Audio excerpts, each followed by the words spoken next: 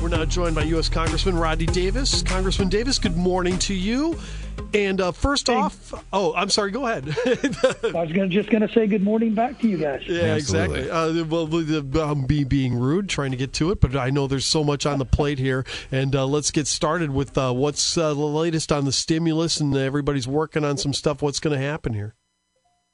Well, I think the talks are at a deadlock. And I've said this for weeks, that after the Democrats in the House decided to go it alone and put together a $3+ trillion wish list that even the most liberal reporters in Washington said it had zero chance of becoming law, they're still negotiating from the point that should become law. They're not serious. And frankly, I think Mark Meadows and Steve Mnuchin have given on a lot of issues and tried to compromise. But I think the Democrats in Washington believe that if there's no deal, they get a political advantage out of it. And I think that's just devastating to middle America. What kinds of executive actions do you think the president should take if Congress can't come to terms on a deal moving forward? Do you think he should, but use whatever executive authority he can to deal with the eviction issue from federal housing, to deal with the unemployment issue, extending that past the deadline that was over the weekend, or dealing with any of the other issues there may be, possibly in how already doled out federal funds could be used by cities and state governments. What kinds of options does the president have to unilaterally act? Well, number one, I'm not a big fan of executive orders. I think they're just a result of the failure of the legislative process to come together, like we did for 4 other coronavirus-related bills, where it was overwhelmingly bipartisan. But unfortunately, that may be the president's only choice. And I think all of those options that you laid out are options that I think he's going to take into consideration, especially if the Democrats continue to stonewall any possible negotiation. We need to do something when it comes to unemployment. We need to do something to make sure that our small businesses have the employees they need to reopen in this economy too. So these are things that I think he's going to try to address. What is really disappointing to me is that we have only 17% of the dollars that were meant for state and local government, for the local governments more so, and state governments have been doled out by Governor Pritzker here in Illinois, according to an Inspector General report. That is something that has to be corrected. We put $2 trillion of packages together with the direct expectation that we were going to see those dollars filtered down to our local communities that were hurting because their economies were shut down. Their local tax revenue is down.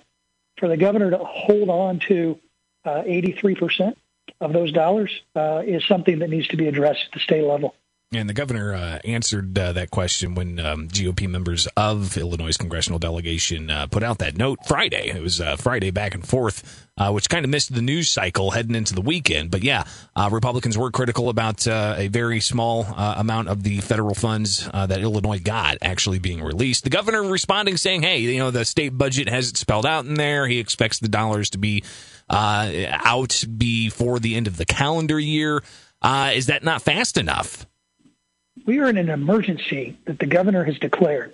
We passed this legislation back in March and April. We are in August. For him and his administration to hold up those dollars based upon the state budget process being an excuse, we've gone way beyond our organized processes, and that just doesn't hold up. And another issue that the governor and his team have to address is the fact that the unemployment system run by the Illinois Department of Employment Security is actually not functioning anywhere near the way it should. My colleague Mike Bost, he got a debit card for unemployment benefits, thousands of dollars on that debit card sent to him erroneously. And I had open office hours in Monticello yesterday. I had a constituent come in bringing me the debit card saying he never applied for unemployment benefits. I mean, these are things that have to be corrected. We gave the states hundreds of millions of dollars to give unemployment benefits to people who need them and apply for them. And I've got people who call me now say they can't get unemployment benefits, and they're mailing thousands of dollars of benefit cards out to people who never applied. Yeah, but Congressman, isn't that coming, though, from people that have been victims of identity theft and scams? Well, I certainly hope not. I'm not aware from talking to Congressman Boss that he was ever a victim of identity theft and scams.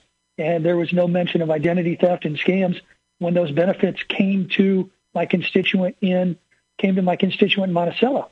Usually identity theft victims and fraud schemes take the cards themselves.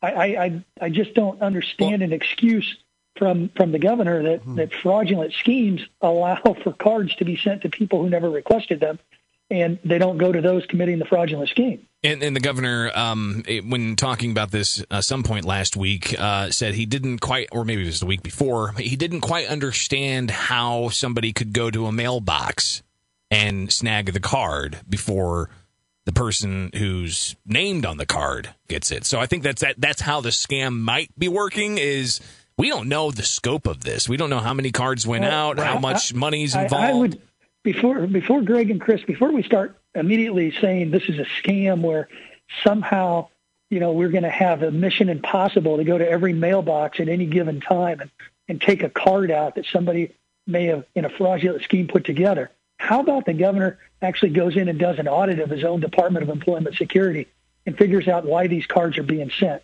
Because it's too prevalent. It's happening to too many people. And getting cards in the mail and bringing them to me at an open office hours because they've never applied for those benefits tells me there's some institutional problems with how they set the Pandemic Unemployment Assistance Program up at the state of Illinois. And Deloitte, who has the contract for that, which is millions of dollars, they have some questions that need to be answered. And I certainly hope that we can have hearings in the Illinois General Assembly about this so we can get answers, because those are federal dollars that are being utilized too with those cards. And I would imagine there's going to be an impact on employers' unemployment insurance taxes that they have to pay. And we have yet to see indication that the General Assembly is going to have hearings. Heck, there was supposed to be a Restore Illinois Commission hearing or a meeting yesterday where I think several people were talking about how they wanted to have IDES to answer questions, and that was canceled. The Pritzker administration, I'm told, didn't offer anybody up to answer questions from lawmakers, even in a closed hearing of sorts. So we'll see if we can get answers there. That's pretty telling. If the administration won't even allow somebody from his own agency where thousands of dollars in cards are being sent to mailboxes of people who have never applied, that tells me there's a little more to do with this than some excuse of a fraudulent scheme. Congressman, something else going on today, and one reason I wanted to get you on is just to tell your constituents where you're going to be today. You've got some open office hours. Tell us what that's all about and what you hope to hear from your constituency. Yeah, we've instituted our open office hours program again. We're following all the social distancing guidelines and CDC guidelines. So we're going to be in Rochester from 10 to noon today at the Rochester City Hall. I did open office hours in Mount Zion a few days ago, did them in Monticello and Tolono yesterday. Unfortunately, we can't do our large gatherings, our open government nights that we have been doing before the pandemic hit and also had planned to do. But this is a way for my constituents to come in and talk about issues. And that's exactly what my constituent in Monticello did, to tell me about the card that he received for thousands of dollars of benefits that he never asked for. So we've helped the veterans work through their cases. We've helped people with Medicare problems. That's a perfect opportunity. If you're not getting answers from your federal government or even the state government when it comes to IDES, come by and see us.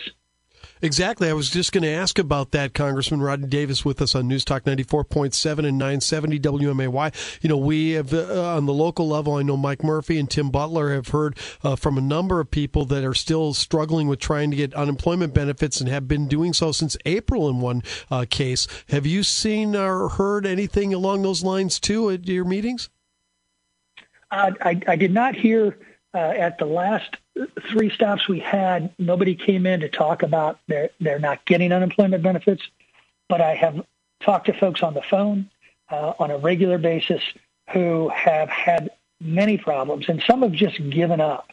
And that's unfortunate, especially when we see benefit cards being mailed to people who never applied for them. I mean, I'm going to have to go figure out who in the federal government is paying the unemployment for Congressman Mike Boss, because he got a card. And we'll have to see if we have a federal response to that happening. But those are the types of frustrations that really make the citizens of this state have been so impacted by COVID. Their lives have been turned upside down. And when we put together programs that allow for extended unemployment benefits and sole proprietorship benefits, self-employed benefits, we expect the states who run the unemployment programs to put programs in place and do it right. The governor and IDS clearly are not doing it right now, and we need answers. Exactly. Congressman Davis, listen, thank you so much for your time. We really appreciate it, and good luck with the office hours in Rochester today. Hey, thanks, guys. Take care.